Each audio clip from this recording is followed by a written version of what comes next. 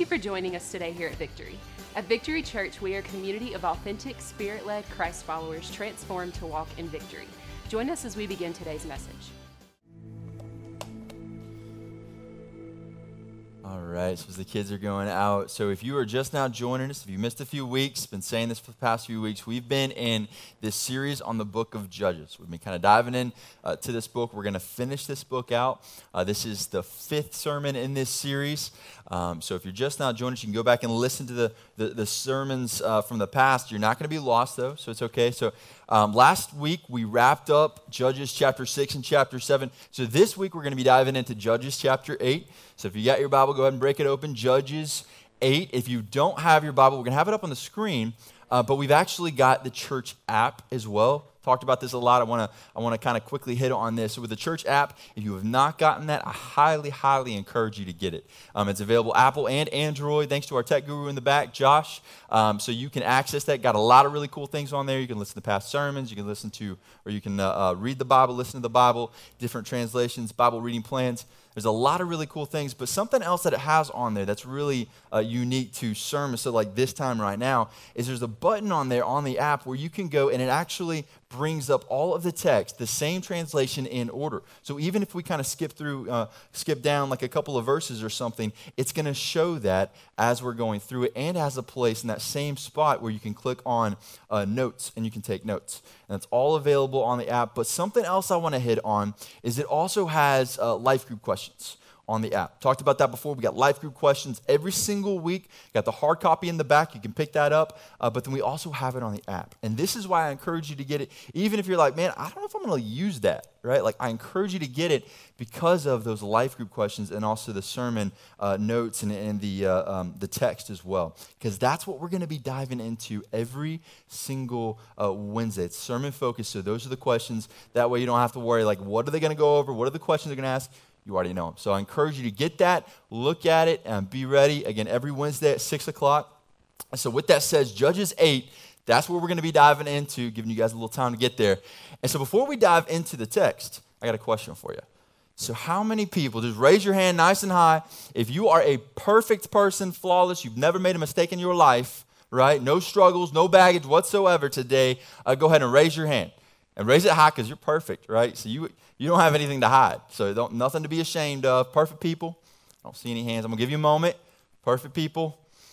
Nobody. Okay, nobody. So, man, that narrows it down. So if you came in here with struggles, with some like baggage and some flaws and issues in your life, right? Guess what? You're in good company because every single one of us is flawed. Every single one of us has some kind of issues, some baggage in our life. So if that's you and you're like, man, you're talking about me? No, I'm talking about everybody. You are in good company.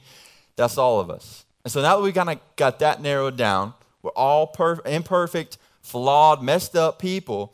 Let's kind of broaden this out. We're gonna zoom out for a second. What about Morganton, North Carolina? Any perfect people? Anybody know somebody perfect person in Morganton, North Carolina? What about Burke County? Any perfect people, Burke County? Anybody? Nobody? Okay. Well, we're going to broaden out a little bit more. What about North Carolina, right? North Carolina, this great state in the South, right? Good state, good people. There's bound to be some perfect people in the entire state of North Carolina. That's a lot of people. But anybody know a perfect person? Flawless, never made a mistake, no struggle. Okay. What about great country, USA, 50 states, a ton of people? There's bound to be a few, right? Few perfect people. Anybody know one? Just one? So let's just go all out. All out. Anybody know or heard of, just even heard of, one perfect, flawless, never made a mistake, no struggles, no baggage whatsoever in their life, one in the world, on planet Earth today, whether walking, sleeping, whatever, on planet Earth today. Has anybody ever heard of one? Not one? Not one. Think about that for a second.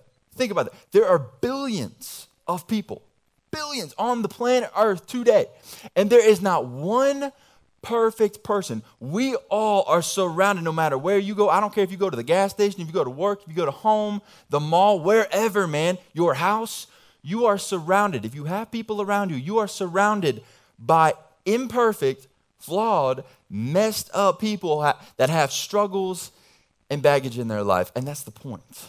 That is the point. Every single one of us is flawed.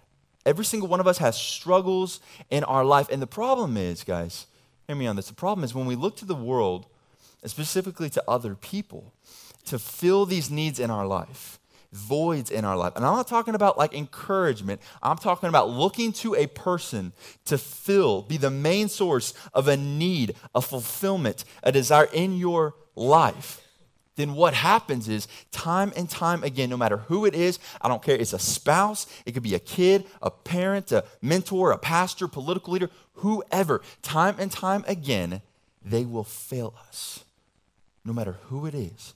I don't care who you look to in the entire world, what they've accomplished, what they've done, how much they've helped you or other people. They will fail us time and time again. But on the reverse side of that, we will fail them time and time again. And it begs the question of why. Like, why is that? And the answer to that is because, man, we are all tore up from the floor up and we need Jesus. That's why. And more specifically, it's because Jesus is the only capable Savior and King. That's the big idea today. Jesus is the only capable Savior and King.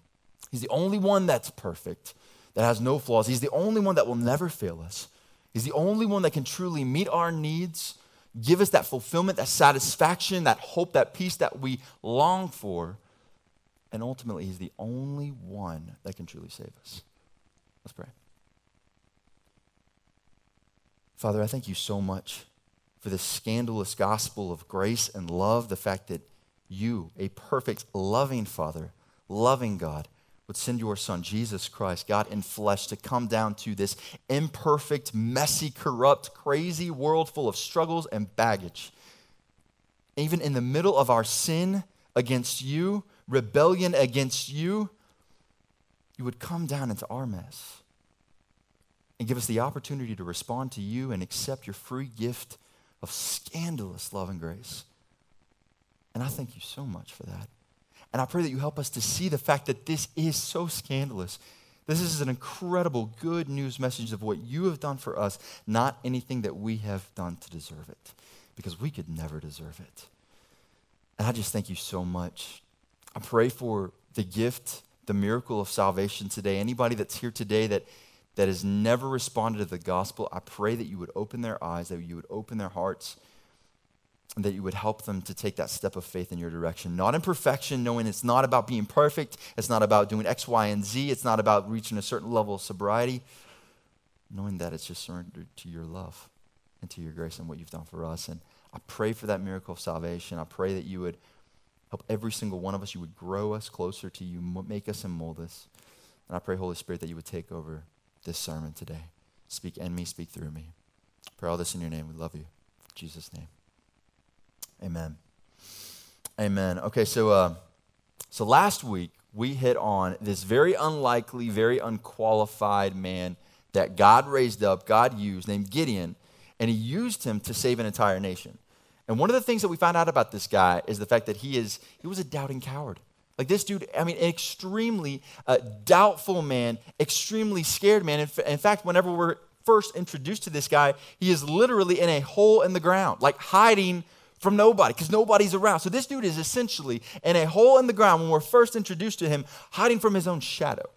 And he doubts God time and time again, keeps on testing God as if he's just trying to get out of what God is trying to call him to. So he's a doubting coward, but God leads him to save the entire nation of Israel. And he ends up leading, God uses him to lead 300 other doubting cowards into battle against 130,000 enemy troops, 130,000 Midianites and Amalekite soldiers that were working together. He leads them into battle against these guys. But what happens is it's a miracle. It's an incredible story. Go back to listen to the sermon. Go back and read it. Incredible story. I'm not going to go into all the details. But they don't even have to draw their swords and actually fight these guys at first. God literally uses them to scare these guys so much. He scares them into this paranoia where 130,000 enemy troops are so terrified. Nobody is actually, even trying to attack them yet. They're so terrified, though, that they end up running away, sprinting off in the opposite direction.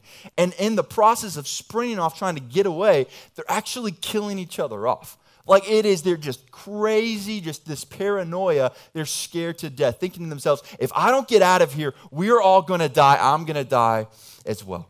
So they're killing each other off. They're running, sprinting in the opposite direction. And that's kind of where we end last week. And then what happens at the end of chapter 7, the beginning of chapter 8, we see Gideon sending some of these men, some of the 300 men that were with him that he was leading, out as messengers. And he sends these men to the hill country of Ephraim. Something we have to understand about Ephraim, it was a very kind of powerful tribe, people group, town, if you will. One of the most powerful towns or tribes in the entire nation of Israel, right? And so he sends these messengers out to the hill country of Ephraim. And what they're doing is, first of all, they're letting them know what just happened.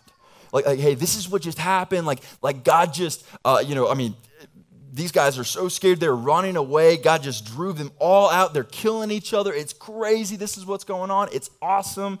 And then the other reason, on top of letting them know what's going on, is he needs their help. And so he sends these guys out to ask for help, because what's happening is some of these guys are getting away. Some of these enemy soldiers that survived didn't get killed in the process of running away. They're running away, and he's asking these guys from the hill country of Ephraim, these Ephraimites, to block them off so that they can't escape. Especially some of the bigwig leaders. He doesn't want them to escape and then come together, regroup, and then try to attack them later. He's like, no, let's end this, cut them off, and let's take care of business. So that's what he's asking for help with. And so we see, as we keep on reading down, the Ephraimites, they respond. They actually kind of block these guys off. They end up taking down two kind of key leaders. These princes is what the text calls. So they're essentially like military commanders. So think of a couple of generals they've taken down. And so everything up to this point in time, as we're reading on down the line through the text, it seems like everything's going great. Look what God has done. These Midianites, and they were very corrupt. They were under this corrupt regime of these people, harshly oppressed them. And now all of a sudden they're taking all these guys down. It looks like they're working together, Gideon, these 300 men, along with the Ephraimites. It's like everything's going great. This is awesome. But then as we keep on reading, we soon discover very quickly that everything isn't great at all. It's not even close to great. And the first thing that we run into, the first problem we see, is that the Ephraimites are actually calling Gideon out. Right after they take down these other two guys, and it looks great, they're blocking these guys off, then we see them calling Gideon out. And they aren't just mad with this dude, they are furious. Like they're ready to pummel this guy. And at first it's like, why? What in the world are you mad about, man? Think about what God just did. And we talked about how oppressive the Midianites were last week, right? Almost like these desert bandits. They would go out, they would steal whatever they wanted. They would take crops, they would take livestock. And so, historians say it was so bad that the Israelites were dying in mass. And it also was so bad because they were dying in mass because of starvation and the oppression of the Midianites. A lot of the Israelites were going up and living in caves. Imagine raising your kids in a cave because you're hiding from these people that are so evil and corrupt. It would be better to live your life and raise your kids in a cave. That's how bad this was. But now all of a sudden, God has given them essentially this enemy. He's handed it over to them, the victory is yours. But these guys are mad at Gideon. It's what in the world are they mad about? But here's why. It's dumb. It's almost like this backyard school ground type of fight. It's just dumb. What they're mad about is the fact that they didn't get to be a part of the very beginning of the battle. That's literally it. That's what they're mad about. They don't even really acknowledge at all the fact that what God just did, and they've just freed them from this oppressive regime of the Midianites. They are mad because they wanted to be a part of the beginning of the battle. And really the core issue here is they wanted to be there so they could get the credit for the victory. That's what they really wanted. That's why they were mad. They felt like they couldn't get the credit for the victory. And so what we have to understand about these Ephraimites is the fact that they were very powerful people group within the nation of Israel. But the power that they had wasn't enough. They wanted more. They just wanted more and more and more, so much so that it blinded them to the blessing that God had done. He just handed the enemies over to them. They were on this power-hungry trip, obsessed with power, and wanted more and more. And that's exactly what happens. Like when we don't give power and authority, or maybe it's like a leadership role, whatever it might be, to the one that it actually belongs to, because ultimately, even if we sit on like seats of power or authority or whatever, credit is given to us, ultimately it doesn't belong to us, it belongs to God. And when we don't give it to God, then what happens is we get lost in this crazy cycle of wanting more and more and more. And essentially bending our knees, so to speak, to the little g, fake, functional savior God, this idol of a God called power, rather than the one true God of the universe. And that's exactly what's happening to these Ephraimites. That they are bending their will, giving their worship and their commitment over to the true little g God, the idol of their life, which is their hunger, their thirst for more and more power, which is why they're so blinded. But everything that God just did, that's all they care about. For 7 years, they were oppressed by these guys. That's all they care about. And so then in the scene, they're calling Gideon out. They're furious with this guy. And Gideon does something, as we keep on reading, that from the outside looking in, it looks like Gideon is becoming a great leader. It's almost like, dude, you just grew up overnight, man. This is awesome. Like, he looks like he's getting it, and he's like very respectful in what he says. It looks like he's being very diplomatic and like a peacemaker, like a humble leader almost. And what he does, he's like, oh, no, I didn't do anything. Like, look what you guys did. You took these other two princes, these like generals right now. Like you guys deserve credit. Like, I didn't do anything. Look what you did, right? And it looks like he's being this great, humble leader. But what we soon find out is that Gideon in this scene, he's not being a great leader. In fact, Gideon's never actually been a great leader. He was a doubting coward that was used by God. And in this scene, he's not being a great leader either. Because as we keep on diving into this text, which we're about to do, what we're going to find out is Gideon actually had a hidden agenda. So what we're going to do, we're going to dive into this text. We're going to find out what this hidden agenda was and what this dude did. Check this out. Judges chapter 8, starting with verse 4. It says, Gideon and the 300 men came to the Jordan and crossed it. They were exhausted but still in pursuit. He said to the men of Succoth, yes, that was the name, town, please give me some loaves of bread to the troops under my command, because they are exhausted. For I am pursuing Zebah and Zalmunna, the kings of Midian. But the princes of Succoth asked, are Zebah and Zalmunna now in your hands, that we should give bread to your army? Gideon replied, very well. When the Lord has handed Zebah and Zalmunna over to me, I will, catch this, check out what he says, I will tear your flesh with thorns and briers from the wilderness. He went from there to Penuel and asked the same thing from them. The men of Penuel answered, just as the men of Succoth had answered. He also told the men of Penuel, when I return safely, I will tear down this tower. Man, that is harsh. So up to this point, Gideon has gone to 3 different towns, essentially, these tribes, right? And all kind of under Israelite control, like this is his people, right? And he's wanting help from them. But in every single town, every single tribe that he goes to, what's happening is he's getting the same response. They don't respect him as a leader. They're not going to help him. They don't respect him as a leader. They completely disrespect this dude, right? And on one hand, it's like, why? Why in the world would you? I mean, look what God just did. Again, we just talked about it. Why would you not respect him? But then if you remember from last week who this is. And especially it's chapter 6, I think verse 15. It talks about, who this guy was from. He was from the lowest of the low, the poorest of the poor. He was a nobody. This dude had no qualification whatsoever, the least likely in the entire nation to be raised up and used as a leader. So, and from that perspective, it's like, okay, that kind of makes sense, because these people are like, dude, who are you? What are you talking? Nuh-uh, get out of here. And these 2 guys you're chasing now, where are they at? What are you talking? Who are you, man? No, we don't respect you. We're not going to help you. And that's essentially what is happening here. And so he goes to these 3 different towns. He gets to the first one, Ephraim, goes to the Ephraimites. And we talked about that just a moment ago. These guys are furious because they're prideful. And so he does this thing where he looks like a very diplomatic peacemaker. He looks like a great leader, right? Looks like a really humble, great leader, and he handles it very diplomatically. But then he gets to these other 2 towns, Succoth and Penuel. And what does he do? He acts the complete opposite. The complete polar opposite. Not only is he respectful, not respectful, and not a peacemaker, not diplomatic, but he actually threatens these guys. And not just a little bit. He is like threatening them very harshly. I mean, for one, the people in Succoth, he literally threatens to catch us. He threatens to very harshly torture them. I forgot the word for a second. Torture them. That's what he's threatening to do to them. He wants to, and not just a little bit. I mean, this would be extremely excruciating, extremely painful. And he's talking about doing it publicly, out in front of everybody, including their family members, their wives, their kids, publicly humiliating these people and torturing them. And then with this other town, he's threatening to destroy part of the town. I mean, so it's like, what in the world is going on? I mean, you see this very big contradiction, polar opposite, and you're like, what is up with this, dude? Why are you being all respectful to these other people over here, and then they have the power, but then when it comes to these other people over here that don't have as much power, that they're kind of on the lower part of the totem pole when it comes to politically and powerfully, why are you like essentially just acting as a tyrant?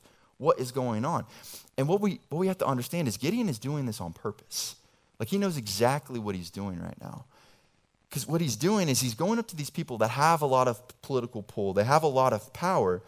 And he's intentionally trying to act. He's putting on a show. He's acting like this humble leader. He's acting like a peacemaker, like a diplomat. In other words, he's trying to flatter these people. That's what he's doing intentionally. To gain their respect. That's what he's doing. And then when it comes to these other people that don't have a lot of power, that don't have a lot of political pull, when they don't respect them, he essentially just bulldozes right past them. And the reason, ultimately, what he wants to do, what he cares about more than anything else, is gaining political power and political control. That's what he wants. It's almost like this corrupt politician. That's kind of how Gideon's acting in this scene. And when he does this, what he shows us as the readers, as we're able to read through this and see what Gideon's doing, he really shows us, man, the God that he's actually serving. Over and above the one true God of the universe. Like the God that called him and saved him and used him and continues to use him. But really, he's not so much serving the God of the universe, is he? Because really, he's bending his will, he's bending his wants, his desires, everything that he is doing over to the will and the power, to the fake little g God of power. That's what he longs for. That's what he wants more than anything else, even more than God himself, is this dude wants control and he wants power. And he's bending his knee, essentially his will over to it. He is giving over his commitment and his worship, essentially everything that he has, everything that he is, over to power. And what's so sad about this is it's not even been that long since that battle happened. And everything that God is doing is actually still in the middle of this battle. And he's already turned his back on God, essentially forgotten who the true hero and savior of this story is. And not only that, but who the credit and the power and the authority actually belongs to, which isn't a man. It's definitely not him or a group of people. It's God. But he's completely turned his back on God. And he's obsessed with power. Let's keep on going. Check out what he does next. This is verse 10. It says, Now Zebah and Zalmunna were in Karkor, and with them was their army of about 15,000 men, who were all those left of the entire army of the Qedemites. Those who had been killed were 120,000 armed men. Gideon traveled on the caravan route east of Nobah and Jogbehah and attacked their army while the army felt secure. Zebah and Zalmunna fled, and he pursued them. He captured these two kings of Midian and routed the entire army. Gideon, son of Joash, returned from the battle by the Ascent of Heres. He captured a youth from the men of Succoth, check this out, and interrogated him. The youth wrote down for him the names of the 77 leaders and elders of Succoth. Then he went to the men of Succoth and said, Here are Zebah and Zalmunna. You taunted me about them, saying, Are Zebah and Zalmunna now in your power that we should give bread to your exhausted men? So he took the elders of the city, and he took some thorns and briers from the wilderness, and he disciplined the men of Succoth with them. He also tore down the tower of Penuel and killed the men of the city. So what we see is Gideon was true to his word. He was true to his promise. First of all, that he was going to chase these guys down, that he was going to get these guys, Zebah and Zalmunna, which he does, but then he was also true to his word when it came to what he said he was going to do to these other two towns. And the fact that he was threatening them. And he did exactly what he said he was going to do and even more. He went to Succoth and he tortures these men. Horribly tortures these men, and publicly. And they're public leaders as well. So he's torturing these leaders in this town, humiliating them in front of the people that they're supposed to be leading, including, again, think about this, being humiliated publicly, tortured horribly in front of your kids, in front of your wives. And that's what he does. So this man that was called by God, used by God, and did all this stuff, and God did all this stuff through him, is now become a torturer. And then he goes to Penuel, and he does exactly what he said he was going to do there, but then even more. Because he destroys part of their town. Remember, he said he was going to knock down that tower. So he destroys part of their town. But then on top of that, he goes even further. It's like this dude is so thirsty for power. He is so obsessed that he wants more and more and more. And even when he gets a little bit, just like that's what happens when we don't give it over to God, it's not enough. You want more and more and more, and that's what's happening. He did exactly what he said. He's already tortured these men. That was horrible enough publicly in front of their families, everybody else. And then on top of that, he goes to this other town. He destroys part of their town. But then he does something else. He then becomes a murderer because he straight up murders innocent men. These men did nothing other than say, we don't want to help you, and they didn't respect him.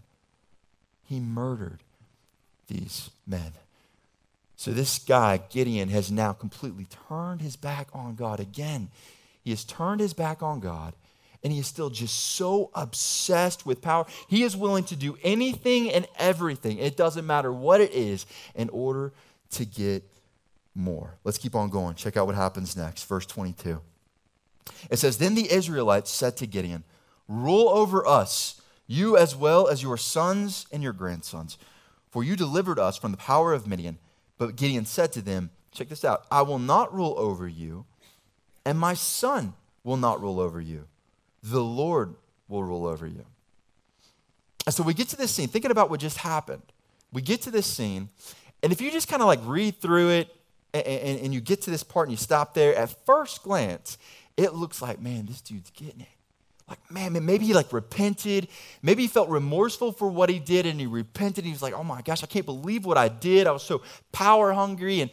And then he turned back to God. You know, it's almost like looking like that's what he did. And then now he's calling all these people to turn back to God. And almost like he's trying to give him credit, right? Because what the people are doing, again, they wanted him to rule over them. And it doesn't use this word king, but that's essentially what they're wanting him to become. Assume the power and the authority, the rule over them as a king would. But catch this, they already have a king. They already have a savior and a king. Who's their king and their savior? It's God. It's God. It's the Lord. And anytime the Old Testament refers to the Lord, by the way, that's pre-incarnate Jesus. So in other words, Jesus is their king. Jesus is their Savior. And it looks like, again, from the outside looking in, it looks like Gideon is getting it, that he's pointing it back to God, and he's saying, look, no, I'm not going to rule over you. No, we already have a ruler. In other words, we already have a king. I'm not going to be your king. And he points them back in the direction of God. And it almost like, it reminds me of this other guy, this other leader, this like godly man that we see generations past before Gideon's time, called Joshua. Where Joshua, you remember the Joshua in the Battle of Jericho, he leads the Israelites into the promised land for the very first time. They step into that land, win this victory, and then Joshua says that epic statement. Sometimes we'll have it like in our houses or something, you know. It's, choose this day who you will serve. As for me and my house, we will serve the Lord. Like Joshua is the one who said that. And it looks like it almost mirrors that in a sense. It's like, man, Gideon's get it. He's going to be this godly guy, this godly leader, right? Kind of looks the same. But what we very, very quickly, actually immediately after this find out is it's nothing like that at all. At first glance, it looks like that, but it's nothing like that. Because the difference is Joshua actually, first of all, he actually believed and was genuine in what he said. He was genuine when he said that. But then the other more important part of that is he lived it out. He actually lived it out. And not in perfection. Again, no perfect people. We just talked about that. There are no perfect people. Joshua, all these other people in the Bible that we read about, are the same way. There's no perfect people, but even through his imperfections, he still trusted the Lord and he still followed him all throughout his entire life.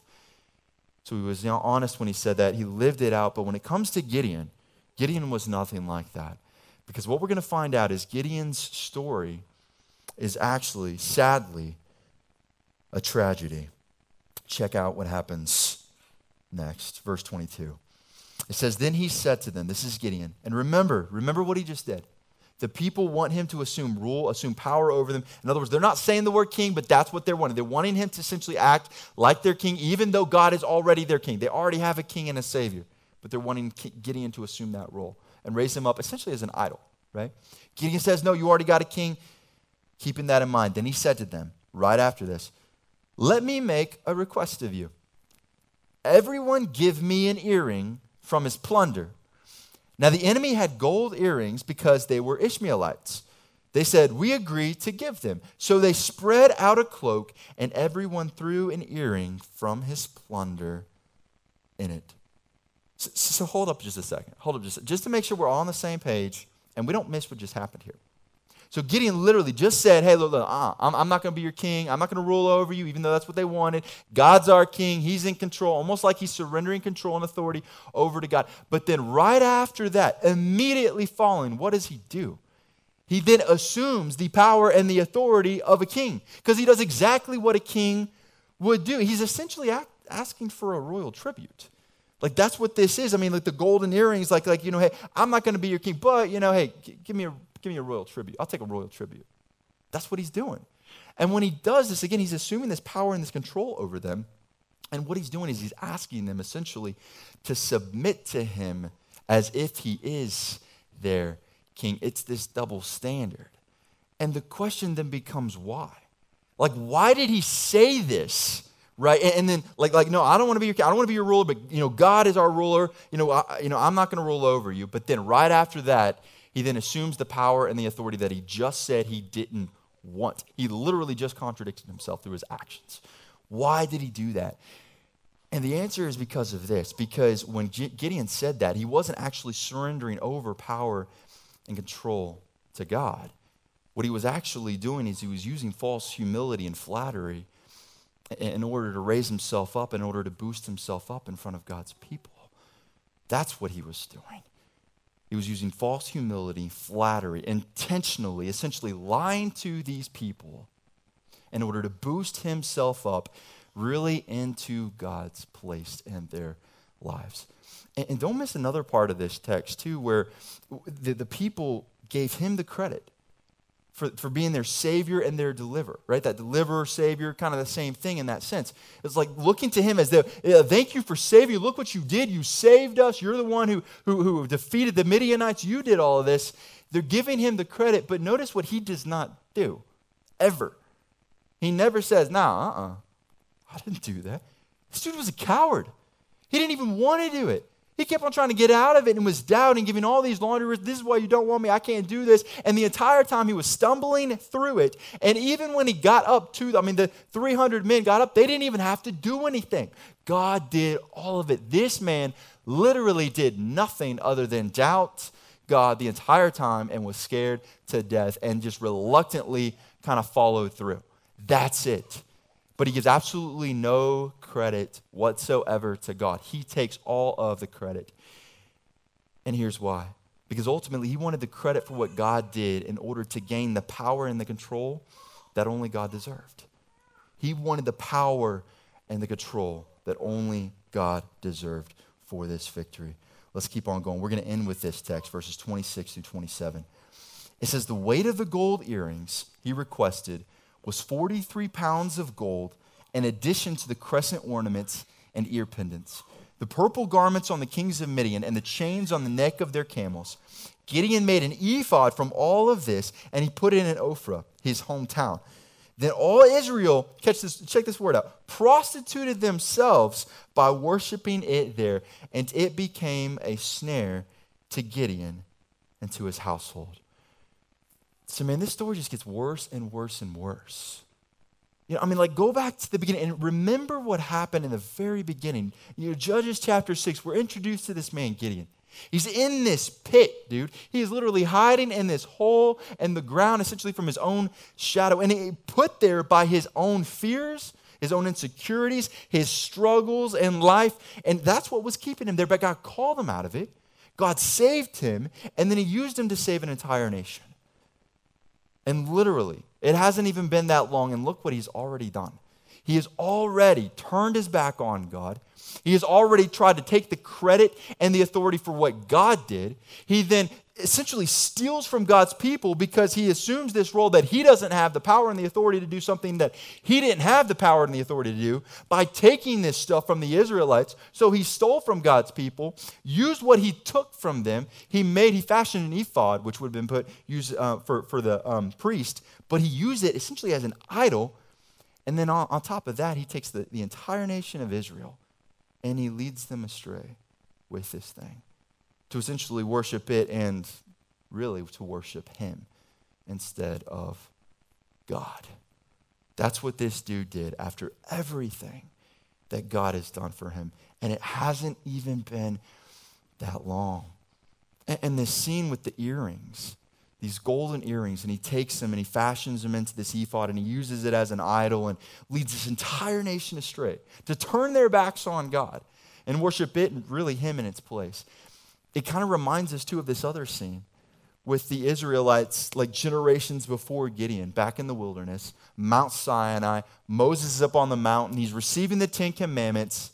But the Israelites, just like with Gideon, they take these golden earrings and they fashion it into a golden calf, and they worship it in the place of God, just like with Gideon and the Israelites in this scene. Because what we have to understand is generation after generation after generation, we continue to do the same thing. We continue to do the same thing, and it may not look the same. Like you may not have I hope you don't have a golden calf in your backyard. If you do, let's talk, that's a little weird. But if you hopefully you don't have a golden calf in your backyard or like, a shrine or something in the closet, or a Asherah pole. We talked about that, last week and Asherah's dad had a Asherah pole. So it may not look like that for you. It might look like power. It might look like control or your agenda or goals for your life or success, money, power, whatever. It might even be people that you put up on a pedestal in the place of God or like some kind of material possessions. If I had a bigger house, if I had a car, if I had this, whatever. What we have to understand is at the end of the day, it doesn't matter. It doesn't matter what it looks like. An idol is not just defined by something that's like a carved image or a statue. At the end of the day, it is all the same regardless of what it looks like, because what we are doing is we are surrendering our worship and our commitment over to it, whatever it is, in place of over and above the one true God of the universe, the only one that actually deserves our worship and our commitment. No matter what it looks like, no matter what it is, it doesn't matter what it is. It's still replacing worship and commitment for the God of the universe, an idol, a little g God in our lives that everything else in our life completely revolves around. And there's something else in this scene, this parallel that we see in this text with the Israelites and what they do with Gideon is they start to look at him and try to elevate him to this point of like a king and really like this savior in their lives. What they're doing is they're elevating him to the point of God and really beyond, like replacing God in their lives to meet their needs, to fulfill them, to save them, to be everything that they need. That's what they're doing with Gideon, right, in this scene. But guys, how often do we do the same thing? How often do we look to other people in our lives, putting these people on a pedestal, and we don't like using these words like, that's my savior, right? Or we don't like using those words. We don't like to think about it in those terms. But listen to me. It doesn't matter what words you use. In the end, if you're looking to that person to meet some need, some core need that you have, to bring you ultimate fulfillment of satisfaction, no matter what, that is what you are doing, regardless of the word that you want to use. How often do we do the same thing, man? Well, we do it with, it could be a spouse. It could be like a coworker, a friend, a kid, pastor type role, mentor, political figures. We do it all the time. And as soon as they fail us, which they do, and they will, time and time again, and we will fail them in return. As soon as they fail us, it feels like our whole world is crumbling. Like everything is just crumbling to pieces because they're revealed for what they actually are and what they've been really the entire time, which is imperfect, flawed, and completely incapable of saving us and meeting our needs. Completely incapable. Because what we have to understand, guys, is the truth of the gospel is not the fact that we are a bunch of perfect people that have been put together on this planet and that together we can meet each other's needs, we can fulfill each other, we can give each other this peace, satisfaction, fill those voids in our life, right? That's not the truth of the gospel. Because if that were the truth of the gospel, then there would be no need for salvation, there'd be no need for a cross, and there would be no need for a perfect Savior, Jesus Christ, at all. The truth of the gospel, though, is the fact that we are all broken. Every single one of us. We are all flawed. We are all imperfect, incapable people that desperately need a perfect Savior, which is only found in and through Jesus Christ. That's the truth of the gospel. The fact that Jesus Christ is the only capable Savior and King. And guys, listen, it's only when we surrender our life, our will over to the care of Jesus Christ that we can find the salvation for our soul that we all need, along with the hope, the fulfillment, the satisfaction, the peace that every single one of us longs for. Only in and through Jesus. And so as the worship team comes up, let me go ahead and invite them up. There's a question that I want every single one of us to wrestle with and to be honest with ourselves about. And here's the question. Who is king in your life? Who is the Savior in your life? Is it some kind of a person that you've been looking to? Is it maybe a spouse? Coworker, kid, whoever? And be honest about that, because a lot of times it's so easy for us as Christians, people that are followers of Christ, to say, oh, no, Jesus is Lord of my life. But I ain't talking about some areas of your life. I'm talking about every single aspect of your life. Is it a person? Is it maybe like a thing? Maybe you're thirst for power. It's like, you know what? I've been following Jesus in these areas of my life, but when it comes to maybe my finances or when it comes to my future, I'm really scared. So I find myself actually holding on to this person or to this thing or to the pursuit of power, whatever it may be. Possession. That's the question. Who is the King? Who is the Savior in your life? And not just in some areas, but every single area of your life. Is it Jesus? And if you're here today, if you're somebody that's never responded to the gospel, your answer has never been, Jesus is a Savior in my life. Jesus is King. Jesus rules in my life. But God's working on your heart and you're like, you know what, man? I think I'm ready to make him Lord in my life. I think I want to respond to this gospel message. If that is you today, then listen, man, please don't wait. It's not about you being perfect. It's not about you, doing X, Y, and Z or, reaching a certain level, whatever it is in your life. It's about the fact that you are imperfect and you need a perfect Savior. That's the gospel. That's the gospel. So I'm going to encourage you to step out, to trust him, and he will meet you right where you're at. We say this all the time, and he will save you right where you're at. And for us as Christians, as followers of Christ, be honest with yourself. Be transparent. Ask God to reveal what are the areas in my life that maybe I haven't actually put you first. What are some areas in my life where I have some other functional saviors, some idols in my life? And he'll reveal those things to you. So as we worship, I'm going to encourage everybody to stand together and we're going to sing. But as we worship, you respond with whatever he puts on your heart. And we've got a prayer team here. So if you come up and you want prayer, there's a lot of people. I would love to pray with you. We've got some other people. If you have other questions too, you're wondering, I want some more information about this Jesus, about this gospel. And this is the place to ask it.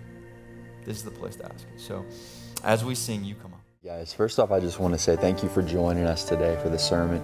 And whether you're somebody that's come to our church or you're somebody that lives locally, you go to another church, maybe you don't even live here. I just want to say first and foremost, thank you for joining us, and I want to encourage you to respond in some way today. When we hear a sermon, when we read the Bible, when we whatever it may be, and whether you're church or you're somebody that lives locally, you go to another church, maybe you don't even live. And so, if you are a Christian, you've been a seasoned Christian, you know the Lord already, I want to encourage you. The way that we can respond is just by asking Him, God, convictions. Hey guys, first off, I'm us today for the based sermon. On this sermon, whatever it to me. What do you want me to do? And whether you're church or you're somebody an area of your life locally, you're about to speak to us in some way, shape, and you haven't been given it to Him. If you are a Christian, I encourage you to give that to Him and step out in faith. The way that we can respond is just by asking Him, God, what do you want me to do with the convictions that you're giving me, whatever it may be for you. It's the way that you're speaking. I want to encourage you to respond. What do you want me to do? And then respond to that. Maybe it's an area of your life that you've been holding on to. If you are somebody and you haven't been listened to this, and you've step out and you've never, or maybe it's been impacted by some unbelief that you've had, and God has really convicted you of some things a little bit. Then now, based on this sermon, different for everyone. I want to encourage you to respond throughout the book of to God and step in His direction. And the other thing too is if you are somebody that maybe you've listened to this and you've never responded to that gospel, maybe it means it's just that you've had and stirring in your heart, turn from making ourselves God and all these other things to that gospel message. And just give throughout the book of Acts.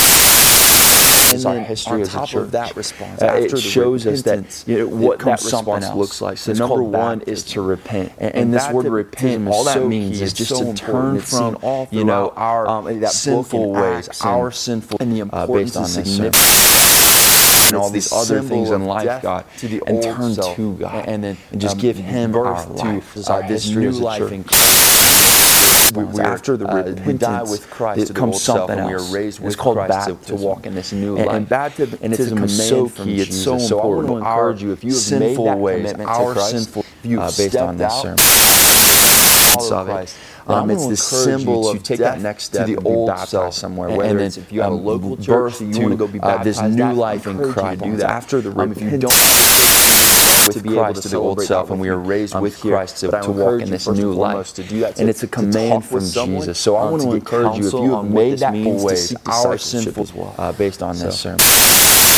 Those things we would love it's to the talk symbol with you. Of we are praying to the old self. I want you to know that you are loved and you are birthed to. If you're ready to take that next step in your relationship with Christ, we would love to be able to celebrate. If you want to take that next step with us, then we would welcome you to do that. To talk with there's some links that we're going to provide below for you on what this means. Check that out. Discipleship as well. And again, if you have any prayer requests, I encourage you to do those things. We would love to talk to pray with you. We love to talk with you. I want you to know that we're excited about taking this next step with you. So if you're that, if you don't have a step in your relationship with the church, we would love to be